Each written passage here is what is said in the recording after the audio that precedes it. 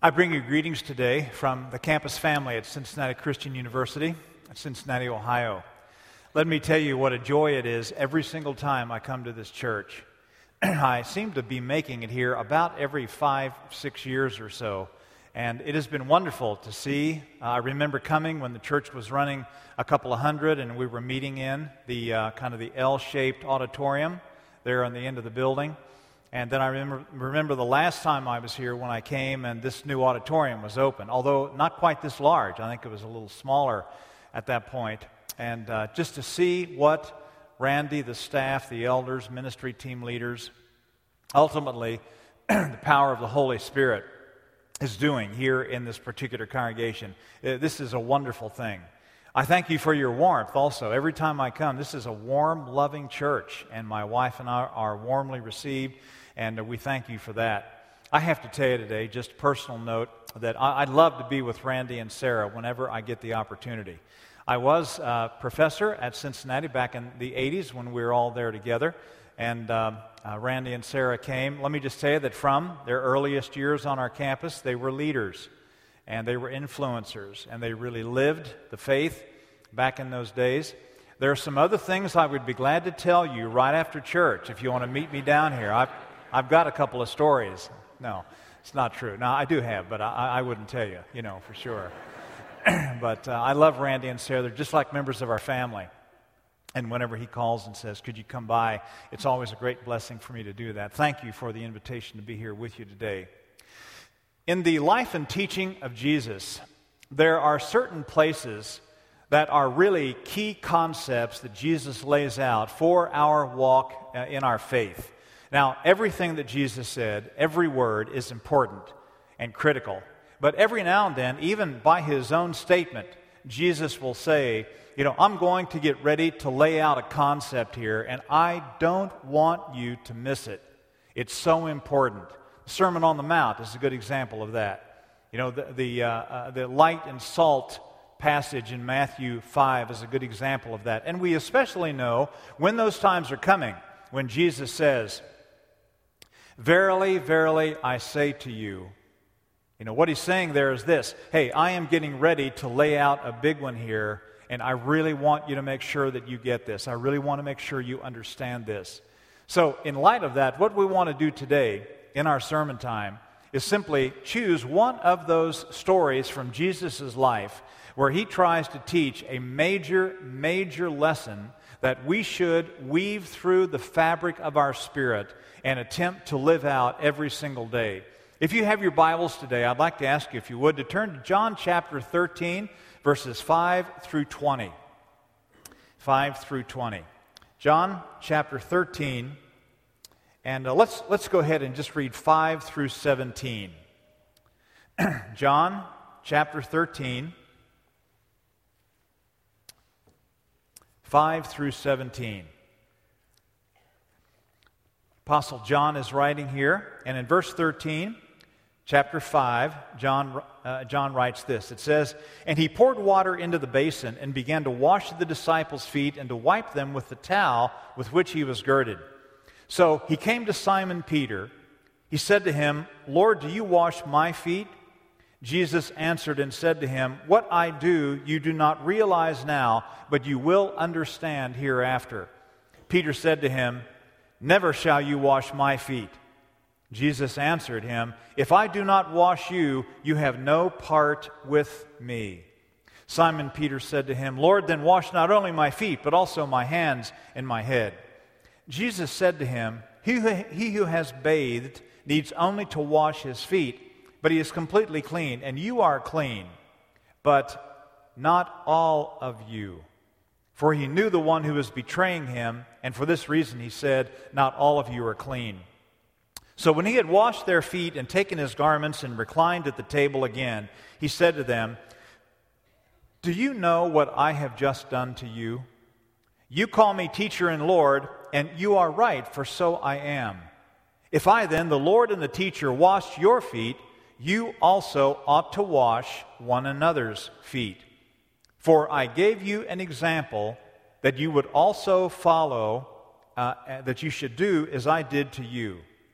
Truly, truly, I say to you, A slave is not greater than his master, nor is one who is sent greater than the one who sends him. If you know these things, blessed are you if you do them. Brothers and sisters, this is a huge lesson coming from the very heart of Jesus Christ himself to each one of us today. Now, before we can really understand the import of what actually is going on here, we have to go back about a week. And here's basically what is happening. Jesus is conducting here the last week of his public ministry leading up to the cross. And in that time, the mother of James and John arrives where Jesus and the disciples are. And a conversation takes place at that point. And here's what happened. James and John's mother came to Jesus and said, I have a request that I want to make of you. When you come into your kingdom, I would like for my sons to be on your right hand and on your left hand. You know, vice president and secretary of state in the brand new kingdom you're going to be ushering in. And Jesus said, you know, I really respect you and understand why you're asking that. I have to tell you that I can't do that, though. I can't do that. Well, when this conversation is going on, all of the other 10 apostles are around and they are hearing what is happening here. So from that discussion spawned this whole culture among the disciples of basically saying this. Hey, you know, among all 12 of us, who really is the greatest? You know, well, this one over here said, well, you know, I really think I have an edge on that because I was the very first apostle who was chosen. And Matthew said, well, you know, because of what I gave up, I would probably put myself right up there at the top with everybody else. And so the apostles are fighting amongst one another about who's going to be greatest in the kingdom of God. Can you imagine Jesus' frustration, you know, at this going on? And so Thursday night comes, they all go to the house where they're going to celebrate the Passover. And culturally, here's what you always did. If you were in Jerusalem, if you were a Jew, you would go to the house of the host. You'd go inside. There would be a slave. There would be a house servant there at the door with a large bowl of water and with a couple of towels. And you would go in to the house. And you just kind of kick your shoes off over in the corner, your sandals off. And then one by one, you would put your foot in the basin. And the slave would wash your feet. And then you would be free to go on and enter the house. Well, when they got to the house that night, and the 13 of them went inside, for some reason the slave wasn't there. There was nobody to wash their feet. Well, again, in their culture, if that happened, what you would do is you would kind of stand around for a minute, and then, you know, someone would just say, oh, well, here, come on, go ahead, just, you know, let's start through. And someone would just take it upon themselves and go ahead and do it for everyone else. Well, they came into the house that night. There was no slave to wash the feet of the guests, and no one out of the 12 just knelt down and began volunteering to wash everybody else's feet. And of course we know why. Because they had just been arguing over and over again about who was going to be the greatest in the kingdom of God. And if you're convinced you're going to be the greatest in the kingdom of God, the last thing you want to do, hey, I'm working my way up here, bud, you know. The last thing I'm going to do is kneel down and wash everybody's feet. We have no practice like this in our whole culture, you know what I mean? There's just nothing at all to compare to what was going on here in this situation. The only thing I can think of, follow me here, if you would, the only thing I can think of is if you go to someone's home on a Saturday night and a lot of people are coming in for dinner and the host and hostess are in getting the final things ready. You know what I mean? When there's no one there, you don't know where to put the coats. And so somebody just kind of says, here, just give me everybody's coats and I'll put them in on the bed. And somebody just starts kind of collecting the coats and then takes them in on the bed. That's the closest thing we have, you know, to that. There's nothing else that I can really think of. Well, when that time came, no one knelt down. And they waited, and Jesus finally just walked up the stairs along with everybody else. Well, they got up there. They all reclined on their couches, which is how you would eat back in those days.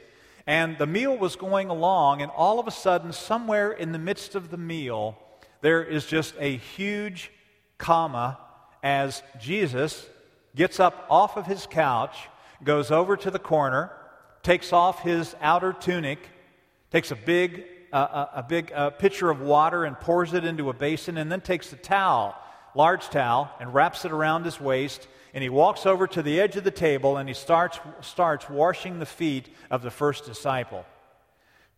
Can you imagine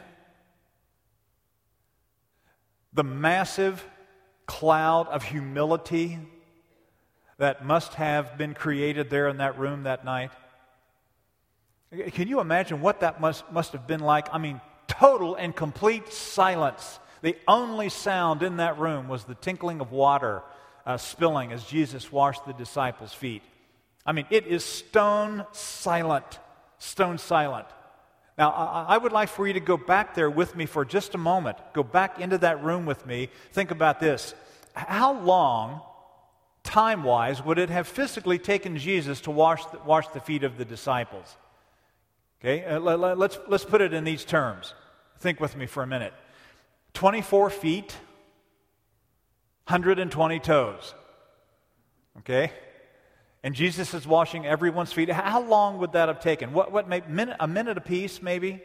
45 seconds apiece? Well, what are we talking about here? 12 minutes, maybe 14 minutes, 10 minutes?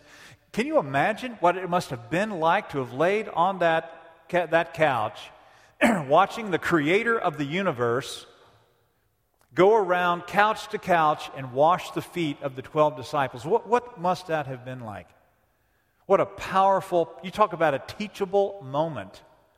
I mean, here is the poster child for a teachable moment in the lives of the disciples as Jesus is washing their feet. Now, it comes to Peter, of course, and, Peter does his usual, and he says, Lord, excuse me, I just want you to know you're not washing my feet. And Jesus said, Peter, a literal translation of what Jesus said here was, Peter, lay back and be quiet, will you? And let me just go ahead. And he says, Peter, if I don't wash you, you have no part with me. And Peter says, oh, well, in that case then, wash me all over and shampoo my hair and just get me right in there. I mean, I'm ready, So John says that Jesus finishes everything that he's doing, goes back over, puts the basin back, the towel, and then it says he puts his tunic back on. And he goes over and he lays down on his couch. Moment of silence. Jesus says to the 12,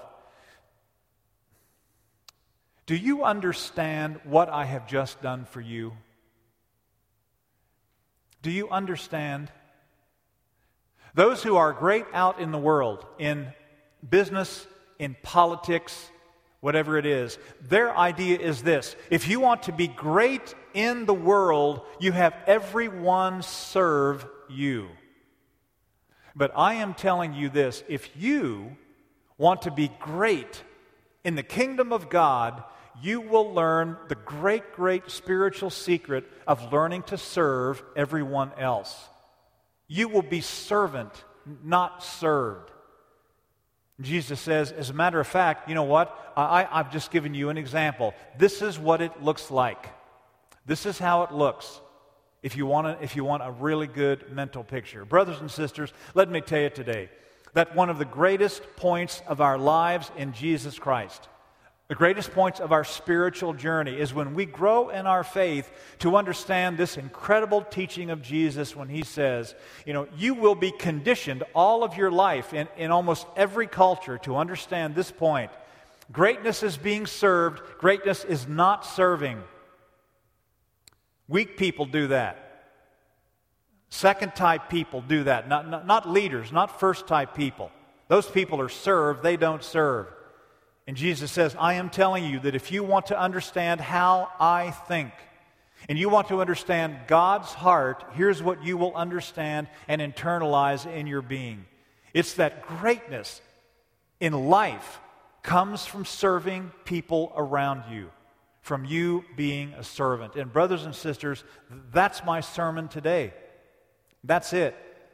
That's what I wanted to come and share from you from my heart today. I know you know this story. I know you've heard it on many occasions, but could I just come today and remind you of this great, powerful lesson from Jesus' life and ministry when he says, in the world, greatness is that you are served. In the kingdom, greatness is when you are serving other people. Now, for the rest of my sermon today, what I would like to do is just divide this concept into two pieces. Piece number one is, what does this look like in a church? Piece number two, what does this look like in my own personal life? Today, as I see First Service who is here before you, and as I look over the auditorium today at the people who are here, I say to myself, being in maybe 200 churches a year in terms of consulting work that I do, I say to myself, there is unbelievable potential here in Windsor Road Christian Church. Just look at the people who are here. Look at the talent that's here. Look at the giftedness in this church. I'm just telling you that this church could do and will continue to do an amazing work for Jesus Christ here in this place. All of the potential to make that happen is true. I want you to continue to serve the way you have served, and I want you to look forward also to other opportunities and open doors for service. I would love to share with you about a congregation that I've gotten to know in Cincinnati, Ohio, and challenge you to think about, in addition to the good things you're doing now, to move in the direction of this church. I was in Atlanta, Georgia, teaching at Atlanta Christian College. I also had planted a church there. The church had dramatically grown. I gave it to one of my former students because I had a day job, and somebody needed to take the church to the next level. They asked me to stay on, though, as kind of an associate minister to train the elders, train the staff, and so forth. So I did stay with them for 7 years. We had deep roots in the school. We had really deep roots there in our congregation. When I received a call from President David Faust at Cincinnati Christian University, and he called me and said, we're getting ready to open a brand new department in our graduate school, and would you be interested in coming and chairing that department? We prayed through the process, and a number of months later moved our furniture to Cincinnati, and I went ahead and went on staff there with the school. One of the things that I've done in coming there is that I had heard about a church in Sharonville, which is just north of Cincinnati on I-75. The name of the church is the Cincinnati Vineyard. The Cincinnati Vineyard. Cincinnati Vineyard was started about 35 years ago by a minister whose name was Steve Sogren. Steve was a little bit of a radical type guy, radical in his thinking. And what he did was he went to Cincinnati and just began saying to people, one of the things the church needs to do is to reach out to and love the community that they're in. And so the very first service of the Cincinnati Vineyard had 7 people in the service. They met in Steve's living room. He based the entire growth of the church on what he called servant evangelism. Servant evangelism. And let me describe a little of that for you today. They started by a dozen of them going to downtown Cincinnati on a Friday and Saturday night to some of the very worst parts of the whole downtown area. And they had boxes of cleaning things, and they would go into the bars and really sleazy places in downtown Cincinnati. They would find the manager, and they would introduce themselves as being from the Cincinnati Vineyard, and they would ask permission to clean the restrooms of those establishments. And the managers, of course, thought these people were just absolutely whacked. What, you're coming in here? Okay, so what's the catch? There's something going on here. People don't come in here and want to clean the restrooms of places like this. Well, what's going on? And they said, you know what? This is love from the Springfield Vineyard, from the Cincinnati Vineyard. We're here to do this. Well, it actually took them quite a bit. The first several nights they went out to be allowed to clean the restrooms, and they would go in and clean the restrooms, spanking clean. That church doing those types of things. I know that on one particular Saturday afternoon, they gave away, with the permission of the Cincinnati Reds. By the way, pray for the Reds, will you? With the permission of the Cincinnati Reds, gave a free can of Coke to every person who came in that day, like 22,000 people. And they said it was so interesting. They would try to give the Coke away, and people couldn't take it. They said, no. Okay, so what's the catch? And they would say, no catch. This is a gift of love from your friends at the Cincinnati Vineyard. And just kept doing things like that over and over again. Well, one of the neatest things that's happened to me in being at the school is we have now established a great relationship with the Vineyard. We have 2 of our graduates on their staff. They're sending their staff to the school for seminary training, so we have a great link. One of their staff members a couple of months ago told me that on Christmas Eve, they would always fill the church several times with people coming for Christmas Eve services. A number of years ago, some staff member came up with the idea that, you know what, instead of us all getting together on Christmas Eve and having a worship service, why don't we love the city? Why don't we love the city in some way? And so here's what they did. They put in an order with Krispy Kreme donuts for 2,500 dozen Krispy Kreme donuts to be picked up at 5 o'clock on Christmas Eve. Okay?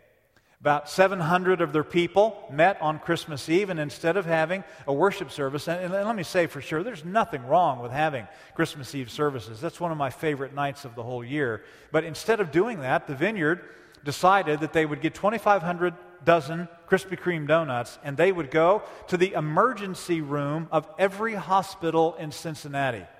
They would go to every police department, every fire department. You know where else they went?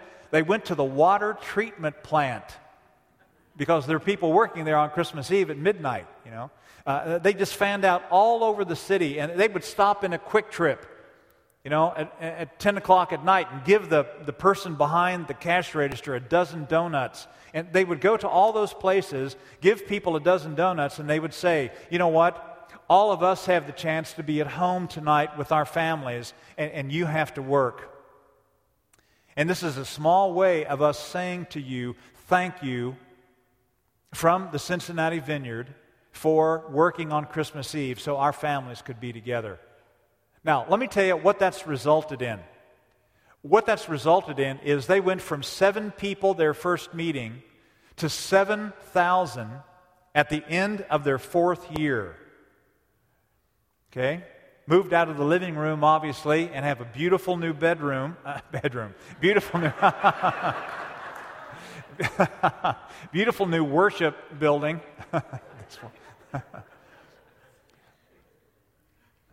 In the last 10 years, the Cincinnati Vineyard has planted single-handedly 24 congregations in the Cincinnati and northern Kentucky and Indiana area.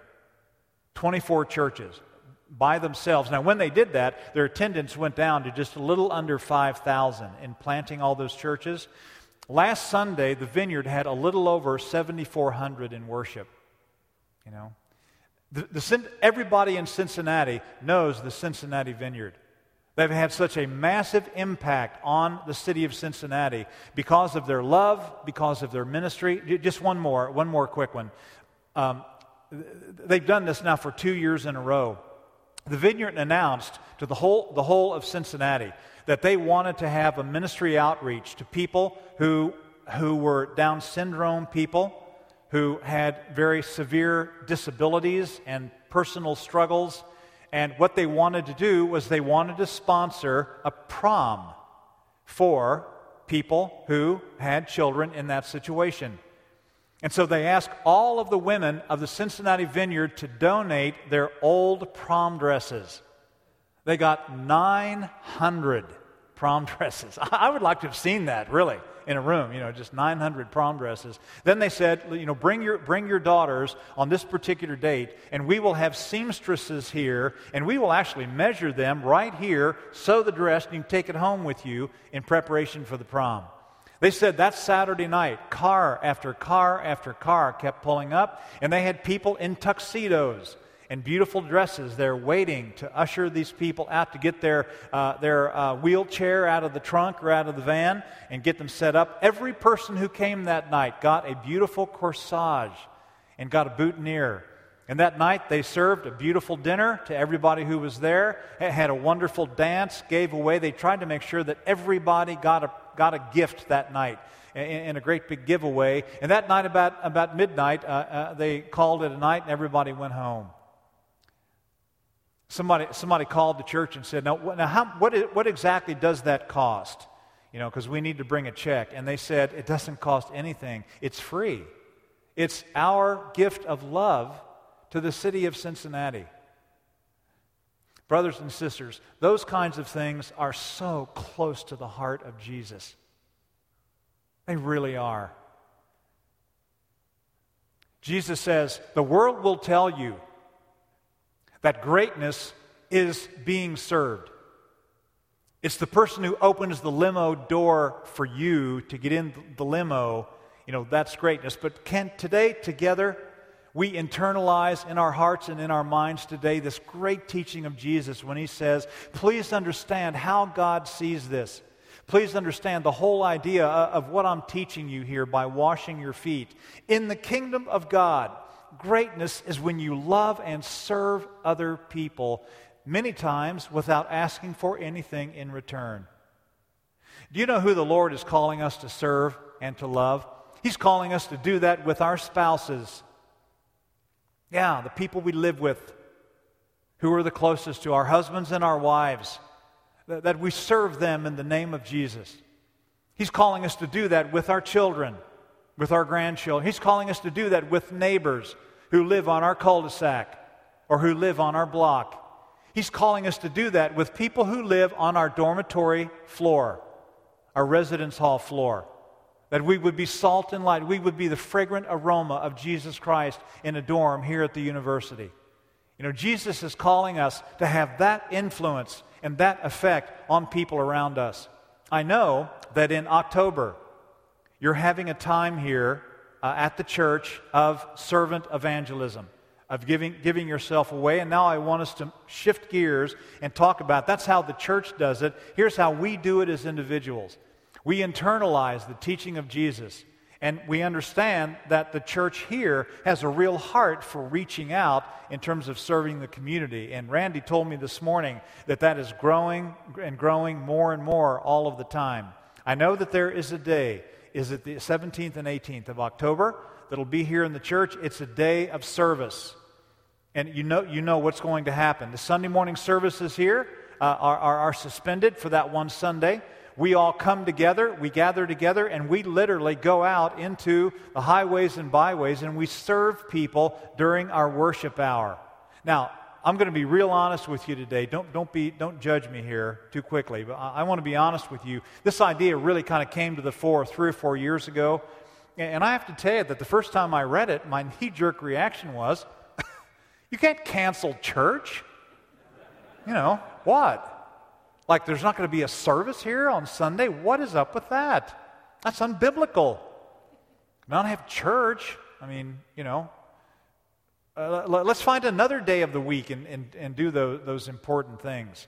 And then what I began to see is churches all over the country who once a year would suspend their Sunday morning services, and instead of people coming here for a worship service, they would come here with their hose and shovels and their cleaning products and so forth, and they would receive assignments, and they would fan out all over the city to love people in the name of Jesus by serving them. And the responses that I started hearing from churches were so overwhelming in a positive manner about that happening. Now, I have to just be honest one more level here and tell you that if I would have been in a church the first time I heard about that idea, I would have sat there in the crowd. I would have smiled, maybe even gone, sure, that sounds like a good idea to me. But I'm telling you, boy, down deep, I would have been going, you know what? If I don't show up, nobody will ever know. No kidding. Nobody will know I'm not there. I attend a church of 2,500. Nobody will know, and the day will just come and go. It'll be fine, and then let them go ahead and do their really far-out thing there that I don't agree with and so forth. That's what I thought about 3 years ago. Let me tell you what I think this morning. One of the greatest opportunities in the life of this church this year is that weekend in October where you all will suspend worship services, gather here together, and in the name of Jesus and in the love of Jesus, go out and love Champaign-Urbana in the name of Jesus Christ. I'm telling you, one of the greatest opportunities this church has all year will be that weekend. Today, I have to tell you that I really am just a guest here. you know. I've been invited to come, and I don't want to overstep my bounds, but could I do this? Could I ask you, as your older brother in Jesus Christ, could I ask you to be here that day?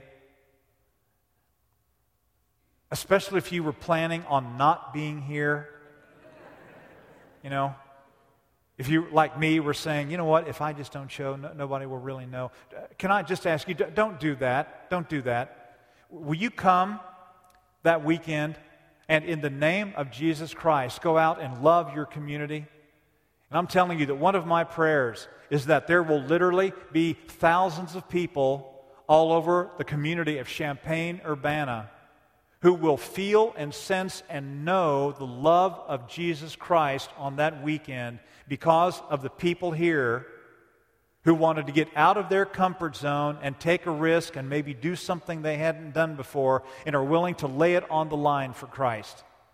I am today asking you, even though I'm a guest, I am asking you to make that commitment to this church, to the lost, and to the Lord Jesus Christ. I'm asking you to show up that day with a prayerful heart and a good attitude and invest yourself in this church and in the kingdom of God.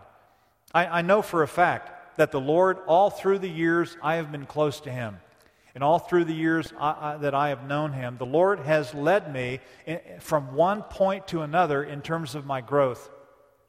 The Lord has taken me into one uncomfortable situation after another. And I think that's actually part of what the Lord promised in Philippians 1:6. There are some people who have commented about our service when it comes to the kingdom. Martin Luther said, "A Christian man or woman is the most free, the Lord of all, and subject to none. He is also the most dutiful servant to all and subject to everyone." Bernard of Clairvaux wrote and said, "He who labors as he prays lifts his heart to God with his hands." And then, of course, Albert Schweitzer, his famous comment, "The only people who will really be happy are those who have sought and found how to serve." Those who have sought and found how to serve. I want to share with you today, as we come down to the end of my message, one of my most favorite readings from a very special devotional book by Lois Cheney. These readings are a little unusual. They're a little different. Lois Cheney writes this reading from her book, God is No Fool. And she writes and says, he saw people love each other. He saw friends love friends. He saw mothers love children. He saw husbands love wives. And he saw that all love made strenuous demands on the lovers. He saw love require sacrifice and self-denial. He saw love produce disappointment and pain and even death. And he decided that it cost too much. He decided not to diminish his life with love. He saw people strive for distant and hazy goals. He saw men strive for success. He saw women strive for high ideals. He saw young people strive for attainment. And he saw that the striving was mixed with disappointment. He saw strong men fail, maimed, and even killed. He saw it force people into pettiness, grasping at those things they both saw and didn't see. He saw that those who succeeded were sometimes those who had not earned the success. He decided that it cost too much. He decided not to soil his life with striving. He saw people serving others. He saw men give money to the poor and helpless. He saw whole groups work to build, cleanse, and heal others. And he saw that the more they served, the faster the need grew. He saw large portions of money freely given line already fat pockets. He saw new schools filled with uncaring teachers. He saw ungrateful receivers turn on their serving friends. And he decided that cost too much. He decided not to spoil his life with serving. And when he died, he walked up to God and presented him with his life. Undiminished, unmarred, unspoiled. His life was clean from the filth of the world, and he presented his life proudly to the mighty God, saying, "This is my life. And the mighty God said, "What life?" Brothers and sisters, today, truly, I hope that you can understand and internalize the main message that the Lord is teaching us here. We know for a fact that Peter calls us to be like Jesus in as many ways as we possibly can. And today I simply wanted to select this one thin piece of the life of Jesus. Be able to magnify it for you and say, here is the main lesson Jesus is teaching us here. It's this, that if you want to follow his example and you want to be great in the kingdom of God, it means that you will live your life in every way possible serving other people in the name of Christ. And brothers and sisters, that is what I am calling you to do today. Let's bow together in prayer. Holy Father, we want to thank you so much for the life and the example of Jesus, our Lord and Savior. Father, we know that in his greatness, in his power, in his might, he came to communicate to us you and your thoughts and your teachings and what is important to you and what you have in your heart. Father, in the din of our normal week, in the hubbub, in the being late, in the rushing to and fro, would you help us, Father, to spend time with you and to remember this great, great lesson that Jesus asks us to make part of our lives. That greatness comes to us when we are willing to serve those around us. Father, I want to thank you for every man in this room today. I pray a special blessing and help and encouragement for the heart and life of every man in this church and every man in this service. Father, for every woman who is here today, I pray a special blessing to be in their lives. I pray that your love and encouragement and support and help would be with them as they grow to become beautiful women in Jesus Christ in every way possible. Father, we want to take a moment right now and pray for all of the people who will be served in that special weekend in October when this church leaves the building and goes into the community to carry love there. Father, for those people who don't even know it's coming at this point, we pray that your Spirit would already be working in their hearts and in their lives, preparing them to see and hear and get to know Jesus Christ. Thank you today, Father, for this portion of your word and for our time here together. In the name of Jesus we pray.